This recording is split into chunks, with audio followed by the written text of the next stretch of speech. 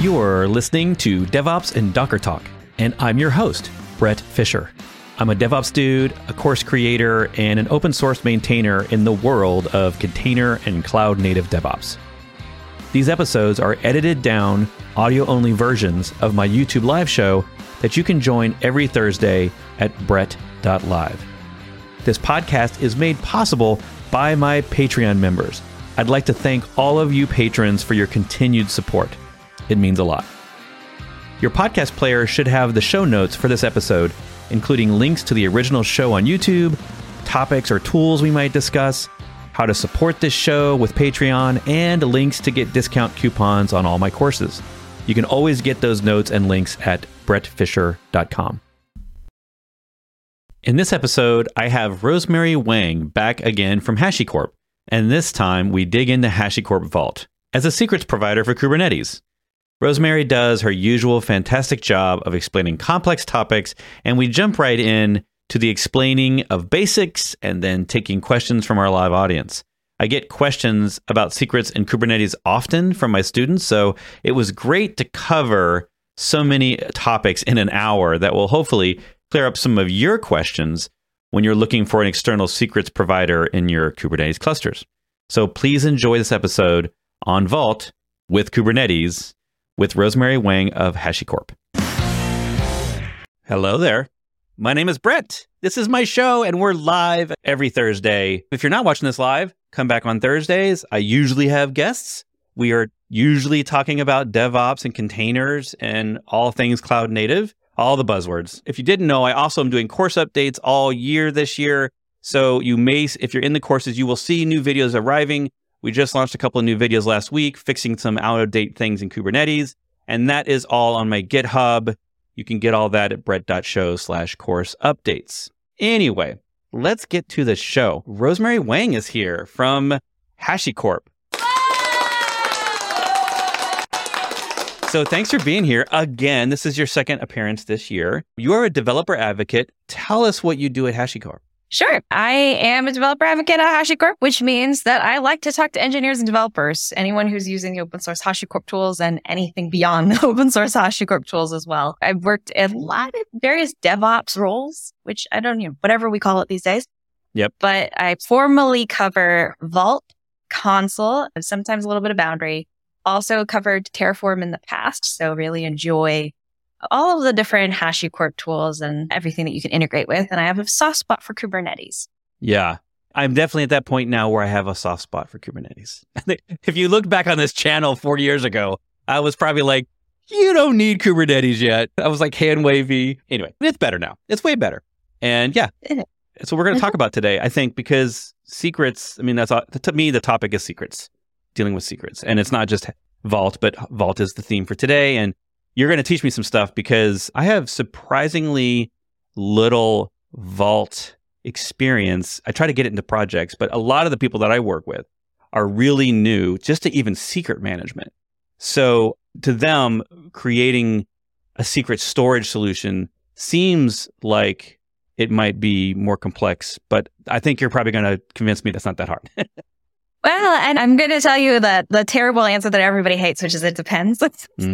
And I will say this as a caveat, right? So the secrets are not fun. People like to, literally, there's that saying, fun saying that goes, secrets aren't fun. But I think that it just depends on what scale you have those secrets at, right? So any kind of sensitive information, if you need to manage it somehow, sometimes it's easier to manage in a central location and sometimes it's easier to manage it in a distributed manner. So, it's like the way you debate whether or not you centralize something versus you distribute. And it's the same kind of argument with secrets management in particular. Yeah.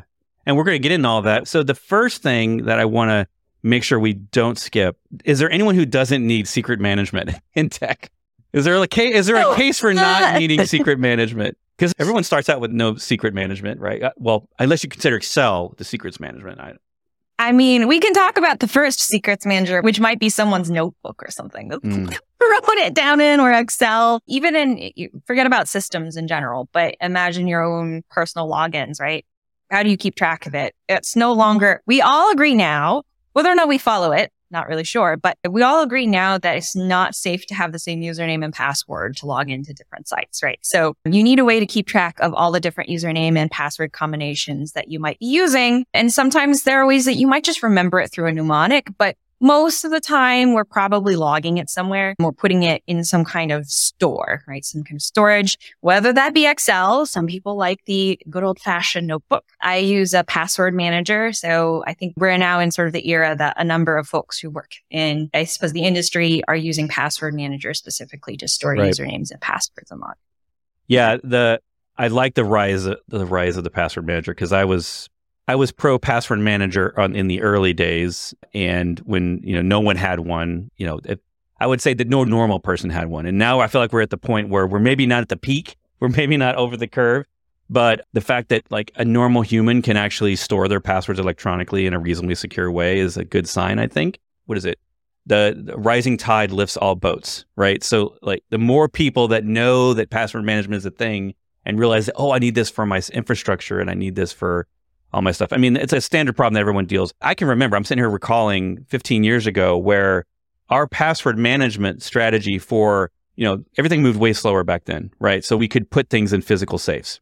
But my boss had created a structure where two people would write half of the password and one person would type in their half, the other person would type in their half. They would write it down on pieces of paper on separate envelopes that we would basically seal the envelope, sign it, and sign the seal and put it in a physical safe. And that was how, it sounds insane, but that wasn't that long ago. Maybe it was close to 20 years ago, but that was, it was a no cost solution to how do we type this password in? And then of course the problem was those two people, every time we needed the password, we were going to have to open up those envelopes and get the passwords out. Yeah. And then you burn it after reading. And then you have to like split the password again, rewrite it, reseal it in the envelope. Because you didn't want any one person. That was the way to avoid having to change the password when someone leaves, right? Yeah, because they didn't know it to begin with, so they don't have to have it changed later. It's still kind of an innovative idea, but we need that in digital form. So what's the elevator pitch for Vault? Why do I need to even store stuff outside of Kubernetes, right? Because boy, people come to me and they're learning. So like people tend to learn Kubernetes before they have a secret management solution, and they're like, "Well, if Kubernetes can store secrets, why do I need this other thing?" Yeah.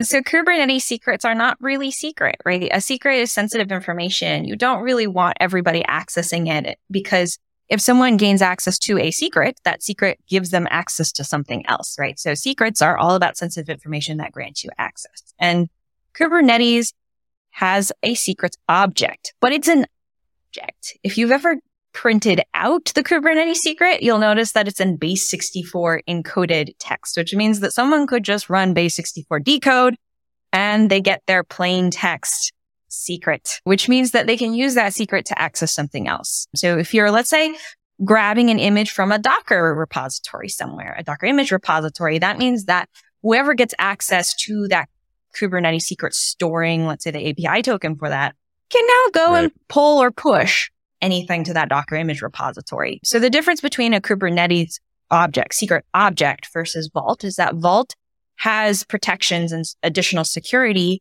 around how you retrieve as well as to use the secret. So Kubernetes secrets themselves are only as secure as the role-based access control you put around. With Vault, it's also controlling who gets access to the secret. So it's a policy. It's very fine-grained policy. It's potentially managing and rotating the secret for you so that no one can just intercept the secret, right? You can't just go and get the secret as a human user if you want to somehow find a plain text secret. And Vault itself is also able to audit who is using a secret. So it's a great way to just say, you know what? I have a lot of secrets. I have a lot of secrets across applications, service accounts, image repositories, etc. I just need to know what is happening in my cluster, who's using what secret, and protect that sensitive information. And if something is compromised, remediate it quickly. Yeah, that last part, you covered a lot there because there's a subtle complexity with, especially as we increase the rotation rate of engineers. 20 years ago, it wasn't that big of a problem because systems didn't get rotated. People didn't get rotated as much. But even today, and even then, I found that most organizations didn't handle human exit strategies well with passwords, right? Access to systems, the passwords that they might have seen, they might have known. And so that's always been an elusive sort of problem and solution set for me is how do organizations properly audit, like you said, understand like who has had access to this password in its lifetime. And because it's not just the age of the password, to me, it's actually more about how many people know that password. It's an identity problem. And that's where it's really interesting now. We have an identity problem because containers are so dynamic. Now the way we change jobs, the way we change roles, also very dynamic with a dynamic approach to everything, whether it be systems, applications, etc. You have to have something that changes with it, right? And secrets themselves, we've relied on them for so long to be static. We've relied on them to never change and to only change when we need to. Right. But the reality is when everything else is changing and everything has a different identity, how do you even make sure that it has the right access to any sensitive information that it's supposed to? It's a very cool question to answer. Every once in a while, I run into a team that has that hardcore approach of we don't ever create passwords unless we can rotate them automatically, which I find such an admirable yet elusive commitment because, passwords can be a barrier to productivity, right? Security is a pendulum, right? And I think that whenever I see an organization that's like pushing the envelope in this area and they almost always have Vault. It's amazing. It's amazing who doesn't know about Vault, right? There's so much Vault out there. It's everywhere. And it's in the clouds. You self-host, there's open source, there's paid, there's all these different variants and ways to use Vault. And I feel like it's if there was a war, it would have won it.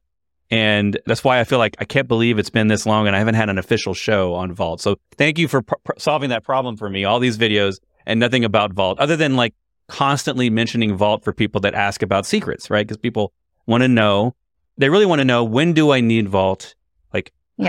One of the challenges I have with students, and maybe you have some advice for them out there that they're not asking these questions, is on their journey to learning containers and Kubernetes, quite often people will not have a centralized secret solution.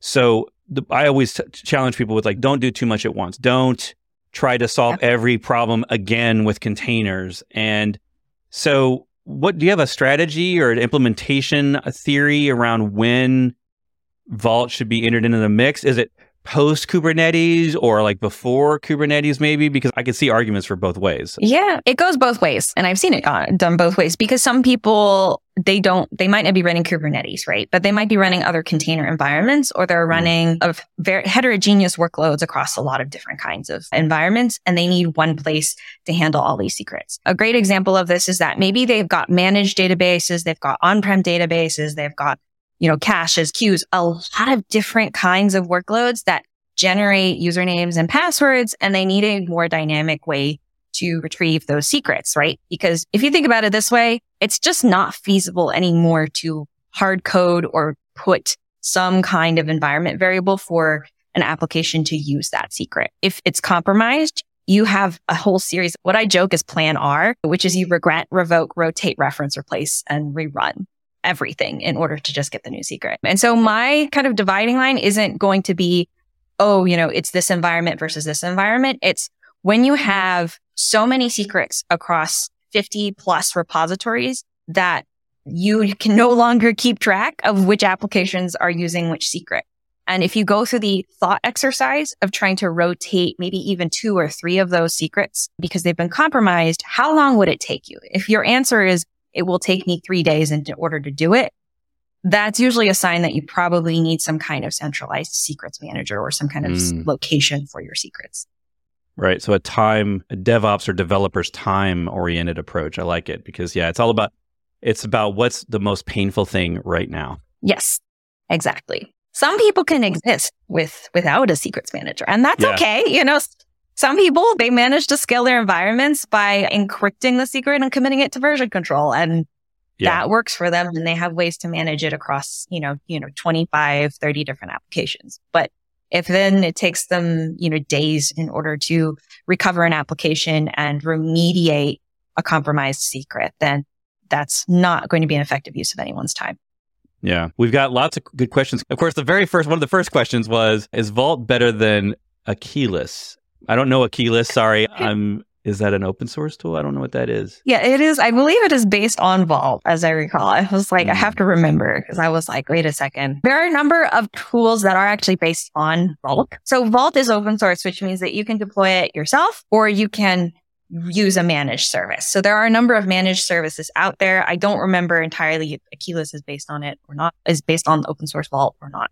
100% sure. It's been some time since I've looked, but the Vault itself has a managed offering in the form of HashiCorp Cloud Platform as well. There's not really a better or worse. It's more just what is your organization's perspective on how they want to retrieve secrets, right? Open source Vault it will give you a lot of this stuff out of the box. The only downside is you have to manage it yourself. If you go with a managed offering, you have the ability to abstract away all of the operational aspects of running a Vault cluster, and you can really just focus on authenticating to Vault and retrieving the secret. There are a lot of nuances to applications retrieving and using secrets anyway. So that's more of a decision on whether or not you want to run it open source yourself or you want to use a managed offering.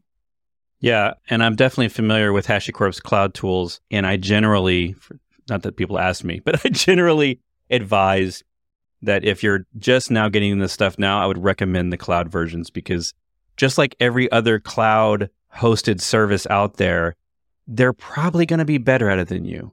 Like there's something about us. I think someone had a great tweet years ago that was like something to the effect of, what is it about us that our default nature is to believe that we can run something ourselves better than the entire multi-team organization at a cloud? I'm not talking to like some mom and pop shop that does this on the side, but like these professional organizations that have full-time 24/7 ops teams and have all this infrastructure and testing and rigor.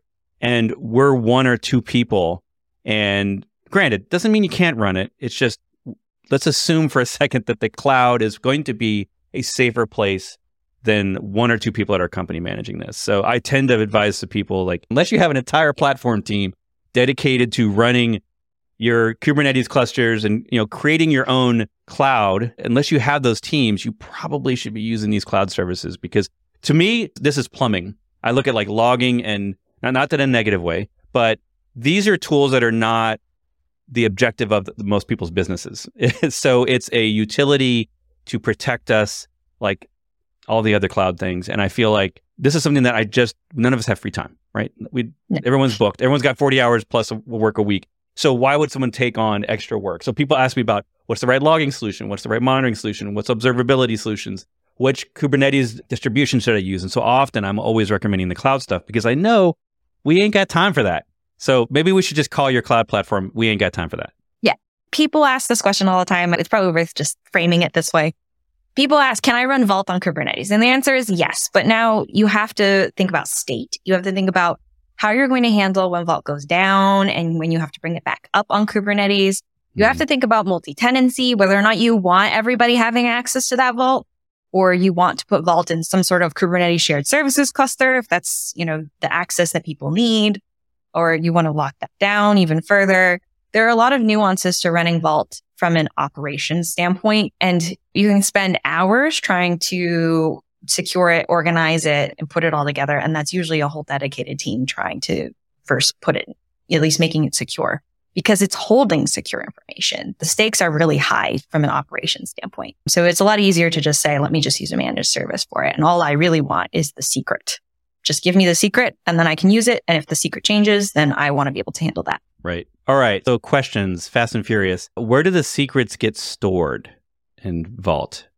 Yeah, that's a good question. So Vault has a series of storage backends. We highly recommend you use the Raft storage backend. Previously, the open source version was doing Consul. Some people still do it. I don't recommend it anymore because we moved the Raft code base, so to speak, into Vault. So Raft is the protocol that allows it to achieve some kind of consensus on the data. And the data is stored using Raft storage. So the Raft storage mechanism in the case of Kubernetes can be backed up to a persistent volume. So you can choose what kind of persistent volume you like in your Kubernetes cluster.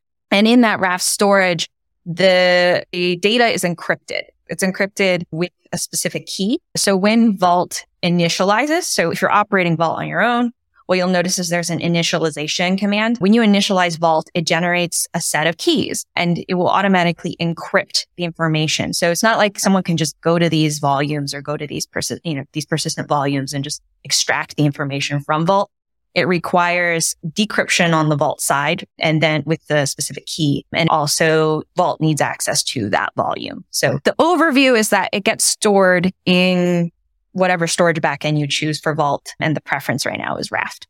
Raft, all the things. I recently had a student asking about, exactly this idea of, they didn't say Raft specifically, but they were talking about, the number of nodes in Kubernetes. And for those of us that have been around containers long enough, or just orchestration of anything for the last 8 years, Raft has kind of taken over as the protocol or algorithm of choice. And now when you look at all these things, like just about anything out there, it's all using Raft.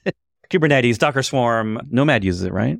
Consul uses it. I think Zookeeper either is a variant of, I'm not exactly sure about Zookeeper, but I'm thinking it's Raft. Anyway, yeah. So in case you haven't, since we're mentioning it, if in case you're curious about Raft and its concepts, I actually have the Secret Lives of Data. This is a total sidebar, but those that like to dig in and want to understand, okay, how is my data actually protected? There is this wonderful little website, open source here, that Secret Lives of Data.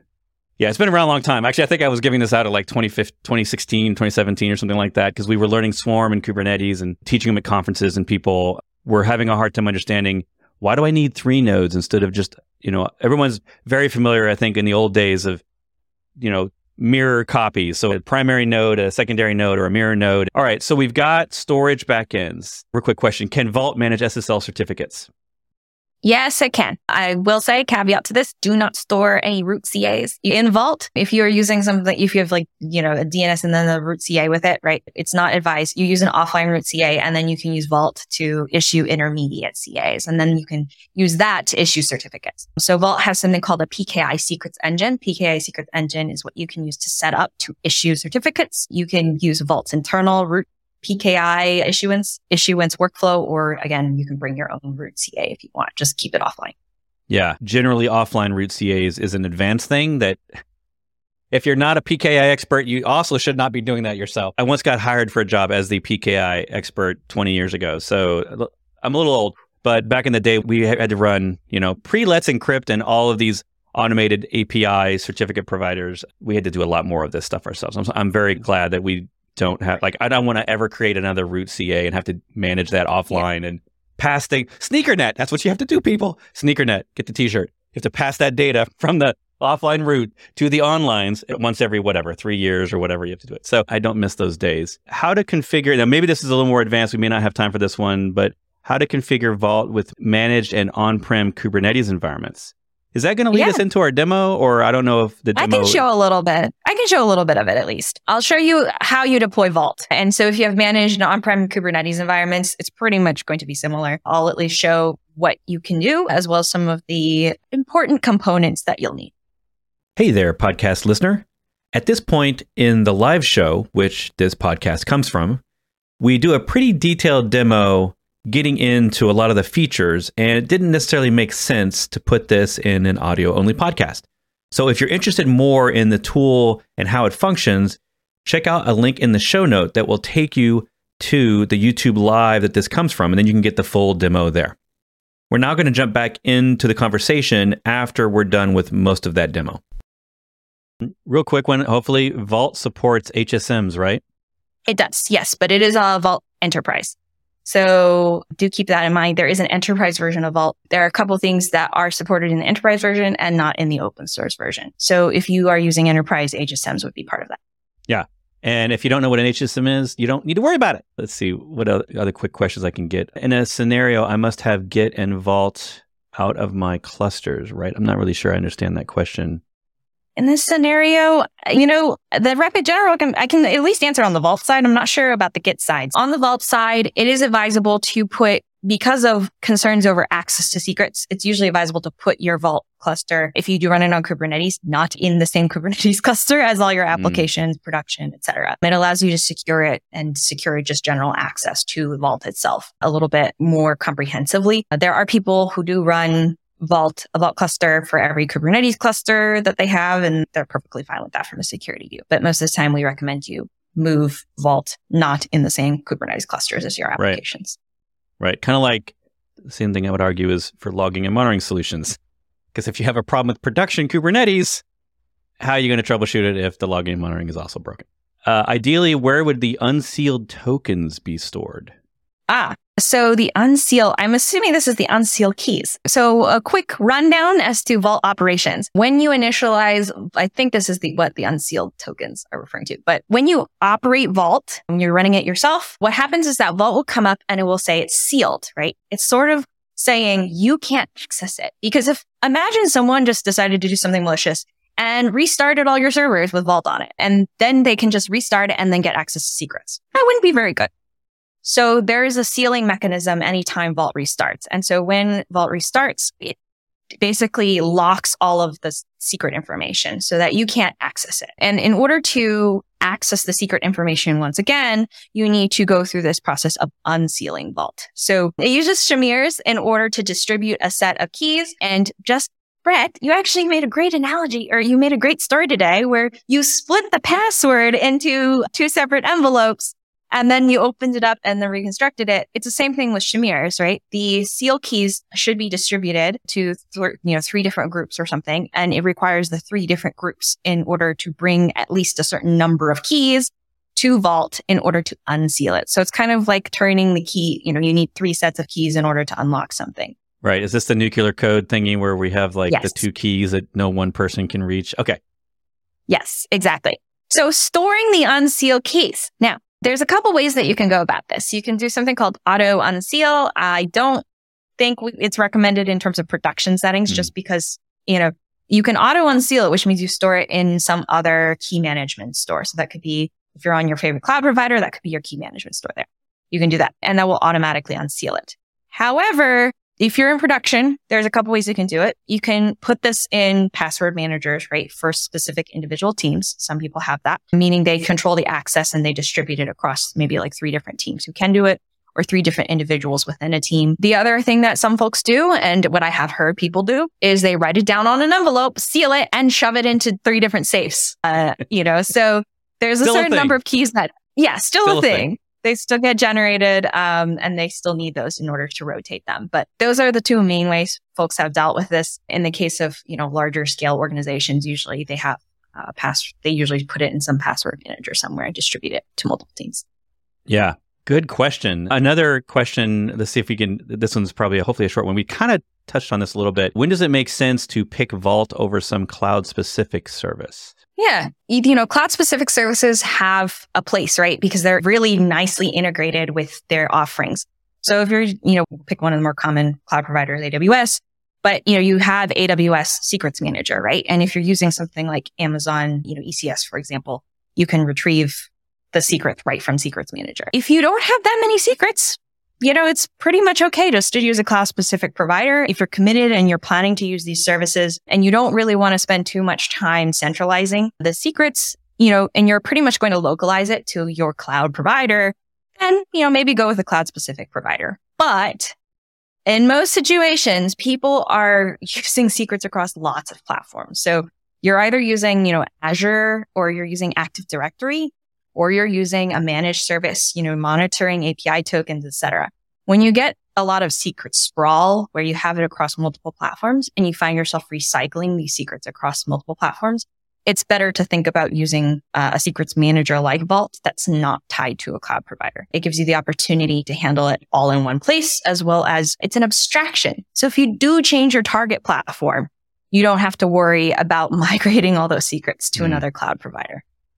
Yeah. I'm just trying to think of some scenarios I've run into where you think you're going to use one cloud and then you're suddenly using some other SaaSes, GitHub Actions, whatever. And then you're realizing that you are going to have to end up copying secrets around unless you can come up with a true sort of agnostic, cloud agnostic or SaaS agnostic solution. So that's a great question too. I think that's a very common one for people is to try to figure out when is the right time for me to invest in this and what am I getting at, what benefits am I going to get? And I think you hammering in on it's a pain issue. Like when there's too much pain, you're going to know when you need secrets management, assuming that you have a correct security posture. Because like obviously you could just YOLO all day long and just make it super easy, and everybody's got a copy of the spreadsheet. But obviously, let's all assume we're not doing that, right? Let's assume we're doing something a little bit better. But yeah, I love the pain. I mean, honestly, when I'm working with companies and we start off the project, and it's usually a project for we're going to implement Kubernetes or we're going to implement containers, and they usually bring me in for that. And when that happens, one of my first questions is describe to me, like, give me your top 3 pains every week. Like, what is the toil? I sort of defined the DevOps definition or SRE definition of toil. And I'm like, give me your 3 pains every week. And each person has their own, right? Like, and every engineer will say, well, my pain is I have to constantly do this thing in CI or whatever.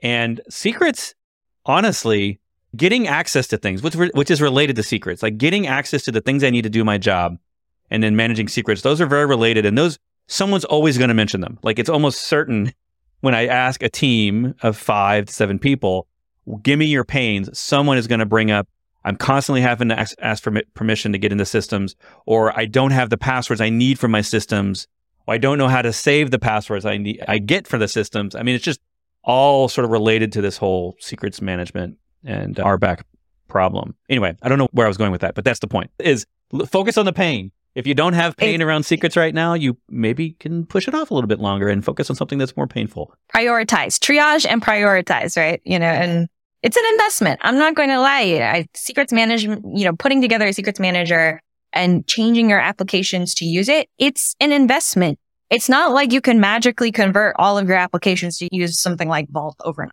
right? There's a series of steps to do it. There's a couple of technical things that you do need to implement. There are things that you have to change about your application. Everybody sort of asks me, do I have to refactor my application to use Vault? And the answer is, you do. I'm sorry, but you kind of do, because that's, Vault changes, which is a little different than I think some cloud provider related secrets managers. Vault offers dynamic secrets, which means it can handle the generation of new secrets as well as revocation of old secrets for you. And most applications do not do a live reload of config that easily. That's right.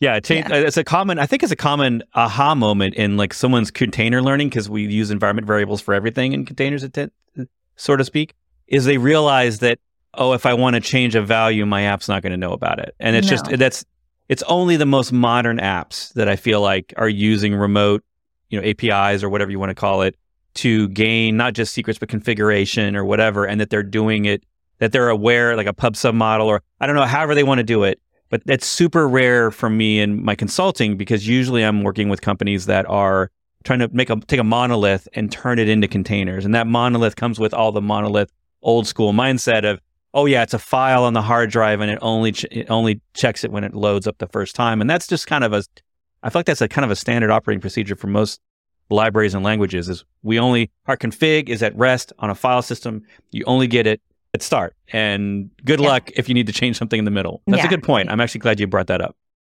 Yeah. There's an example in this repository, but the important thing is that we don't typically have applications that understand that maybe there's a diff and I should do something in response. And it's not as easy as saying, I'll just reload myself. You have to disconnect database connections. You have to finish off any sessions that you do have available to these to any of these external services or upstream services you're connecting to. It's very nuanced. And, in the case of Vault will help you do this, in that on Kubernetes, what's really neat is that they have the agent injector, which behaves like a client, but it acts as like a sidecar. And what it will do is retrieve those secrets for you and write it to a file, which is exactly the traditional way of how, an application would retrieve the secret. Or if you want to use environment variables still, which is, in container space, very common, you can use the CSI provider, Vault CSI provider, which will add it to environment variables for you, right? As part of the the Kubernetes deployment definition. But, you still have to handle the second part, where the application must have awareness of that difference. And so the only way that you do it now really is to say, okay, if Vault Agent writes it to a file, Vault Agent will issue a command, unfortunately, a remote command to basically send a sig term to your application container and restart the application container, because that's the only way that the application understands that it needs to reconnect. Yeah, and the CSI provider is probably the one I have the most experience with because it's mostly it's shoehorning Vault into legacy, like we talked about, like legacy apps that are looking for a file or for environment variables. Because it's not just secrets, right? It's applications that only know about their configuration at startup. And then when you change that configuration, whether that's in Vault or in Kubernetes or in something else, how does that app know to restart itself? And that is actually like when Helm tries to solve it. There's all these different ways that we try to, there's things where people they put in metadata into their Kubernetes YAML to randomize and make it look different so that they're essentially convinced, they tell Kubernetes that they need to change it even though nothing's changed. There's all these, if people are having these problems and they look it up, they're going to find solutions, but none of them are great, right? Unless you recode your app to adapt to a more modern approach. And it's interesting. I mean, we could have a whole show about what would be the ideal design for Python or whatever when you want to do, auto-changing secrets or whatever. I'm using the wrong term there. But if you wanted the most modern approach, but that's not, like most people are not that way. Most people are dealing with legacy apps that they happen to shoehorn into containers. Maybe in 5 years, 10 years, like once we've had Kubernetes for almost a generation, maybe we'll be in a world where that app, all the apps have already been developed in containers by default. Like maybe there'll be that day in our lifetime. But I don't think we're there yet. No, I don't think so either. It is worth pointing out. Someone mentioned GitOps, right? There was the original question about Git and Vault, and it was about GitOps. It's a good point because, someone was saying like, well, what about GitOps? Where I'm just going to keep deploying my app. I want to use it so that my application automatically picks it up. It's pretty much the same approach. It's the same approach as if you weren't using GitOps. Your application still needs to have some awareness that it needs to restart and pick up a new set of secrets. But in the case of GitOps, if you're using some other tool, right, some other framework like Argo or Flux, it will handle sort of a static injection, in which case maybe that will already handle a restart for you. So there are ways that you can kind of externalize this because Kubernetes has all of these ecosystem offerings. You can externalize it outside of even the application. But again, it requires another piece of software to have that awareness. Right. There's a great question, I think, on the relationship between password managers and something like Vault. Can they be integrated in a simple way? For example, I have thought about integrating CI with PassBolt. Man, there's so many of these tools. And before you answer, I often will describe a lot of these tools in either it's a human password storage system based on the human being the primary interaction point, or it's an automated system that's mostly for the machines to get their passwords. And I'm going to say this, and I know it's wrong. I look at things like traditionally as like LastPass and 1Password as primarily for humans to use, not for machines. And then primarily as Vault for machines to use and not so much humans storing their own personal passwords. Do you agree with this at all? Does this sound, although this is all changing, Yes. Everything's in flux. Yes, But, this is very consistent. This is very consistent with Vault's intended use case. Vault was not made for human passwords, or it was not made for humans to go and retrieve the passwords because it uses something called authentication methods. And these authentication methods are made for automation, right? They're made to authenticate based on machine identity. Now, there's nothing that says some people do use Vault as human password manager, human identity password managers, but they have to add a lot of things to Vault in order for them to have at least a user experience where it makes their workflow seamless. But not to say people don't do it, but most of the time, if you're doing something with CI specifically, you want to use the runner or the CI agent's identity, machine identity, and that will allow you to authenticate to Vault. So that's where the difference is.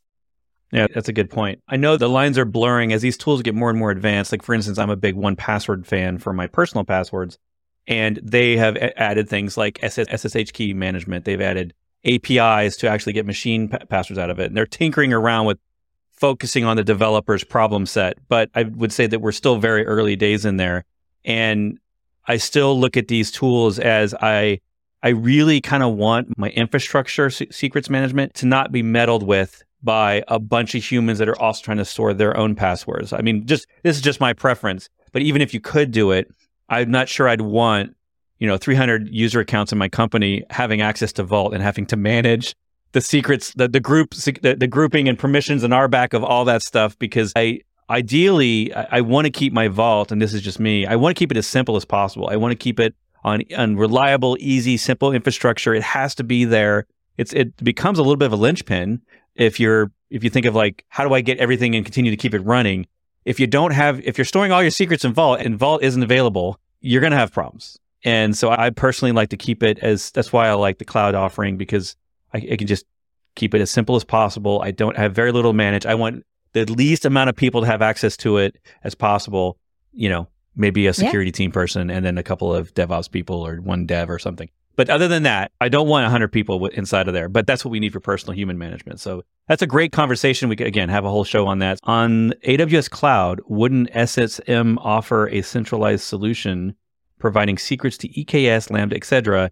Any strong use cases when to think about Vault? We've kind of answered this question. One-liner summary of that.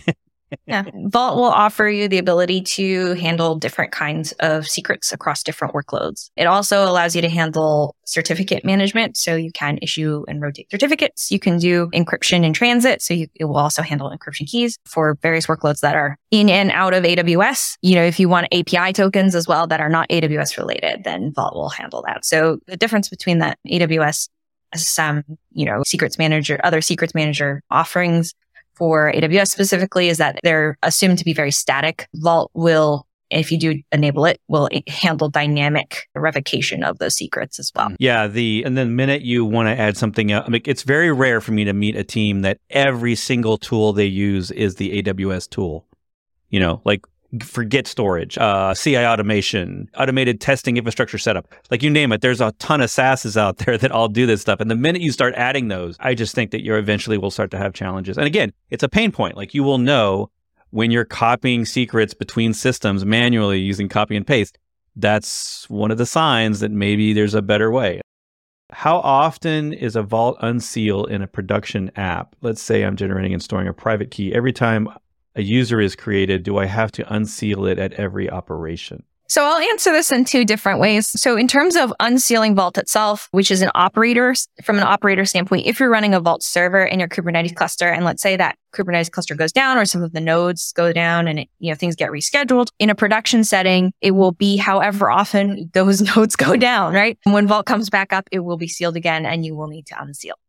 Now, the second variant to this question is how often from an application standpoint, it's not really doing an unseal, but how often does an application need to get the password and username? And that's a good question. If you are using a static secrets engine, meaning you store it in key and a value, that means that there is no expiration. You, meaning the security team, operations team, platform team, whoever you are, you're storing that secret for that application to use, you handle the rotation and revocation of that secret. And in that case, your application would only need to restart when you change that secret. However, if you are doing something like the database secrets engine, anything that's a dynamic secrets engine, meaning that Vault is handling the creation as well as the revocation of the old, creation of a new secret, revocation of the old secret. In that case, Vault will issue a new username and password or API token, whatever that secret is, will issue a new secret anytime there's a new machine identity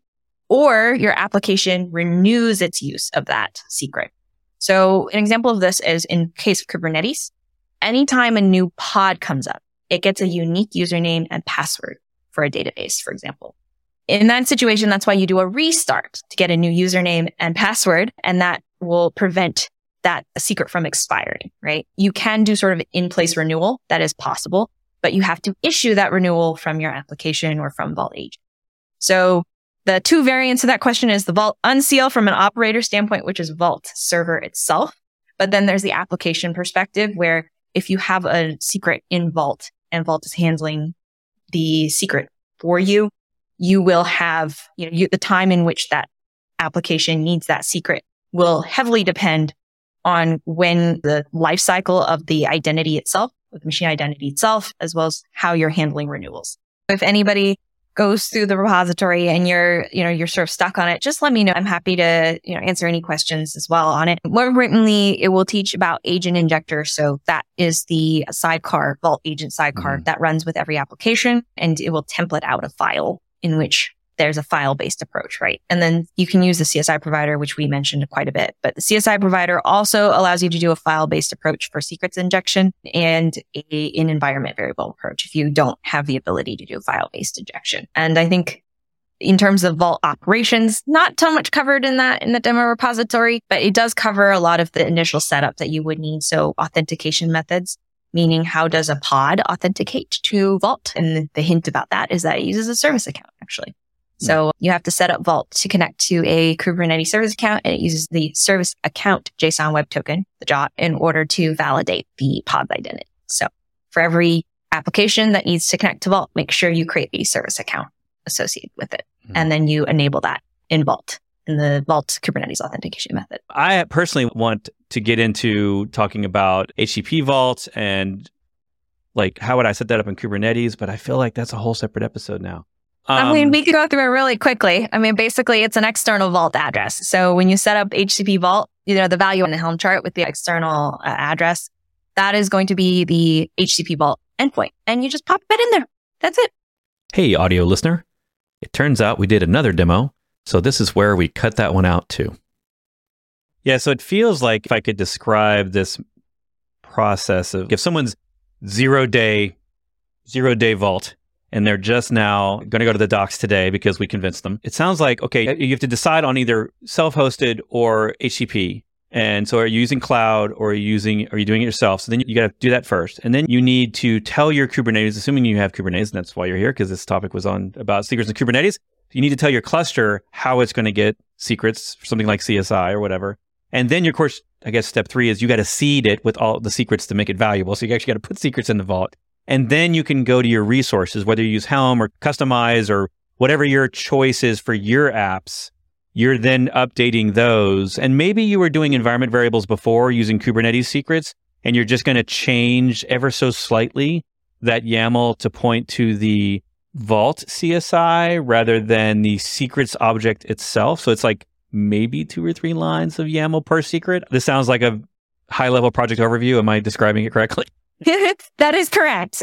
Yeah. And in all honesty, it's probably more like 10 lines, okay. If you're using CSI, it will be more like 10 to 15 lines. You have to create a secret provider class object instead of a secret object. So you create a secret provider class object, which will connect to Vault for you. And then you will have to add another 10 lines onto the application deployment or a stateful set or daemon set, whatever you decide. But you do have to add 10 lines for a volume mount. CSI, secret story driver, requires volume mounts. So you do have to add a volume mount. Even if you do the environment variable thing, it needs that mount. So make sure you add the 10 lines for the mount.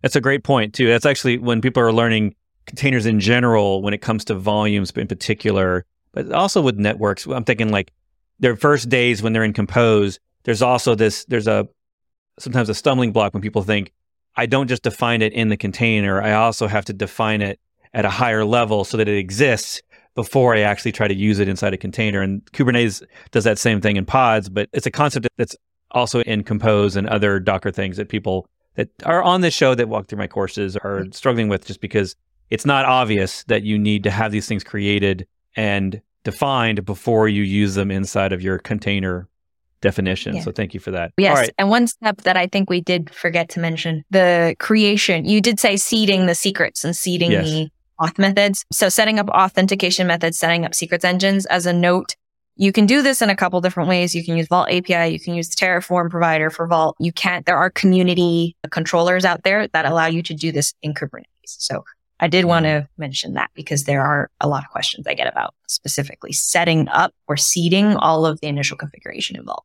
Right. Yeah. Because you probably have a lot of secrets somewhere else, and you've done, like, most people are not greenfield so they've got all this existing stuff and now they have to figure out how to get it to Vault. So I can see how that can be complex. And we probably don't realize how many, without Vault even existing, how many different ways you authenticate things, username, passwords, and databases, API keys, all these different various ways, single sign-on, you name it. And starting to bring all those in, actually, I mean, it's one of those things where I continue to question on my own little toy infrastructure. Like, do I really just need like a permanent Vault, or do I need, because, demos, right? You need everything for demos. So the last little thing I'm going to ask about is, so for the cloud platform, is there a free option for a developer? Like, how can they get started other than just reading the docs? If they want to try out the cloud version, does it require a credit card? Yeah. So I believe there are trial credits available, and there's the initial development tier. And then after that, there are other larger tiers for production workloads. So if you want to just get started, you can sign up. There's, I think, the trial credit of $20, something like this at this time. And that's for the development tier. But as you start having more and more secrets and more services accessing, then I believe it will start charging per service instance or something like that. Yeah. Okay. Yeah. I'm sure it's all on the website for everyone. So I'm mostly talking about for those that are listening in the podcast version. But this has been great because I think, well, one, I had a big gap in all these tools I'm showing off, and then we don't talk about how to store the secrets. We did have one last question that I didn't really get to, which was talking about sealed secrets in Git versus Vault. And you kind of touched on that in the beginning. I like sealed secrets at the beginning for people specifically because I think that there maybe that person knows my history, and I was explaining it one day. So I'm just going to wrap this up by giving a little bit of a story. When people are getting started with all of this Kubernetes stuff, and that's when I usually get involved. And I said that earlier. I'm always trying to minify reduce the number of projects they feel like they have to implement in order to simply push an application to Kubernetes. So in most of those cases, when they're getting started with Kubernetes, we usually pick one app, not literally one container, but one solution that we're going to deploy on containers on a Kubernetes cluster. And in order to do that, what I don't want to do is implement a new logging solution, a new monitoring solution, a new storage solution, a new networking solution, a new secret solution, like you name it. I don't want all those things getting in their way. So one of the big things that I usually do with them is do it as simple as possible. And sealed secrets allows them to not have to implement another tool, another product to simply get one app into production. However, as a fan of sealed secrets and Vault, I will tell you that there is definitely that stage in the maturity of every team that I work with, where they have to leave sealed secrets, at least for some things, to move to Vault, because sealed secrets doesn't, and if someone's like, I don't know what sealed secrets is, it's just an easy way to securely put secrets in Git storage by encrypting them. And then you store the decryption key in Kubernetes. But that only goes so far. One, it's only for Kubernetes, and Vault can be for lots of things. So the minute that you want to do something outside of Kubernetes, you realize that sealed secrets can't help you, at least in its current iteration from Bitnami. Anywho, we didn't get to that question. I also didn't want to make you answer it. So it was a great answer. That's actually the answer that I tend to give because so many people use it, right? And again, you may not want to make the time investment to move immediately to Vault, right? Because you might need it. But when you start having so many workloads across many different places, it may be more practical to look at Vault. Yeah. And that's fine. Yeah, for sure. And there are pros and cons to each, because I pimp out sealed secrets like it's the bomb, but it's really the bomb for people that are brand new and they just want to start with Kubernetes and not store clear text passwords, which is my goal for them. So my goal is to just keep the passwords off the internet. So however you do that is great. I think that I would vote for Vault, assuming you had the time and the people to do it. But a lot of times my teams are like, let's just start as fast as possible. So putting a couple of sealed secrets in a simple YAML file is easy enough for them to get started. But eventually they're going to need something else. Maybe not to replace, but at least in addition to. Okay. So as a wrap up, Vault is a thing. Kubernetes is a thing. So, I mean, different strokes for different folks. But the likelihood is if you have an infrastructure team, they're probably going to want Vault eventually for something outside of your sealed secrets usage anyway, because I'm the infrastructure person, not so much the developer. And I feel like Vault is one of those that kind of straddles both worlds, and it allows the infrastructure people to manage their stuff, the developers to manage their stuff, whereas a lot of the other solutions are more dev centric, I feel like. And I sometimes work with teams that don't, the infrastructure people don't even know Git. So, that they need something else. Like they can't use sealed secret. All right. So we know where to get you. You're on Instagram. I will update the notes when the podcast comes out. There will be the notes, the links to all the things that Rosemary shared. You can get Vault, obviously, all the documentation at the vaultproject.io. And you can find out about the cloud offering as well as how to run it yourself. And Rosemary is on the internet. So find her, ask her questions, check out her repos and examples. That's what she does. And I'm looking forward to finding an excuse to have you on next time, because this is now the second time this year. So I'm going to have to ask you later for yet another live stream. What's next for you? Well, it's probably just more Vault and Consul. I've been exploring Boundary actually quite a bit. So Boundaries for handling human identity. So that's been really interesting to learn about and handle and scale. So I'll probably do a little bit of Boundary stuff next, but I'll be at Datadog Dash, the conference, and we're going to talk about audit logging, security audit logging for your automation, which is pretty exciting. So yes, dipping my toes into security. If you can automate all of my auditing, that's a tongue twister. Automate my auditing, I would be happy. Like auditing isn't that fun, so I definitely want to automate it. Well, very cool. And I haven't checked out Boundary. Someone was mentioning it. So yeah, that's very cool. I'm going to have to look at that project. So thanks again so much for being on the show. And if you have questions, find her on Twitter. Didn't provide all the details. So she's over there with the rest of us on Twitter. Thanks so much for listening. And I'll see you in the next episode.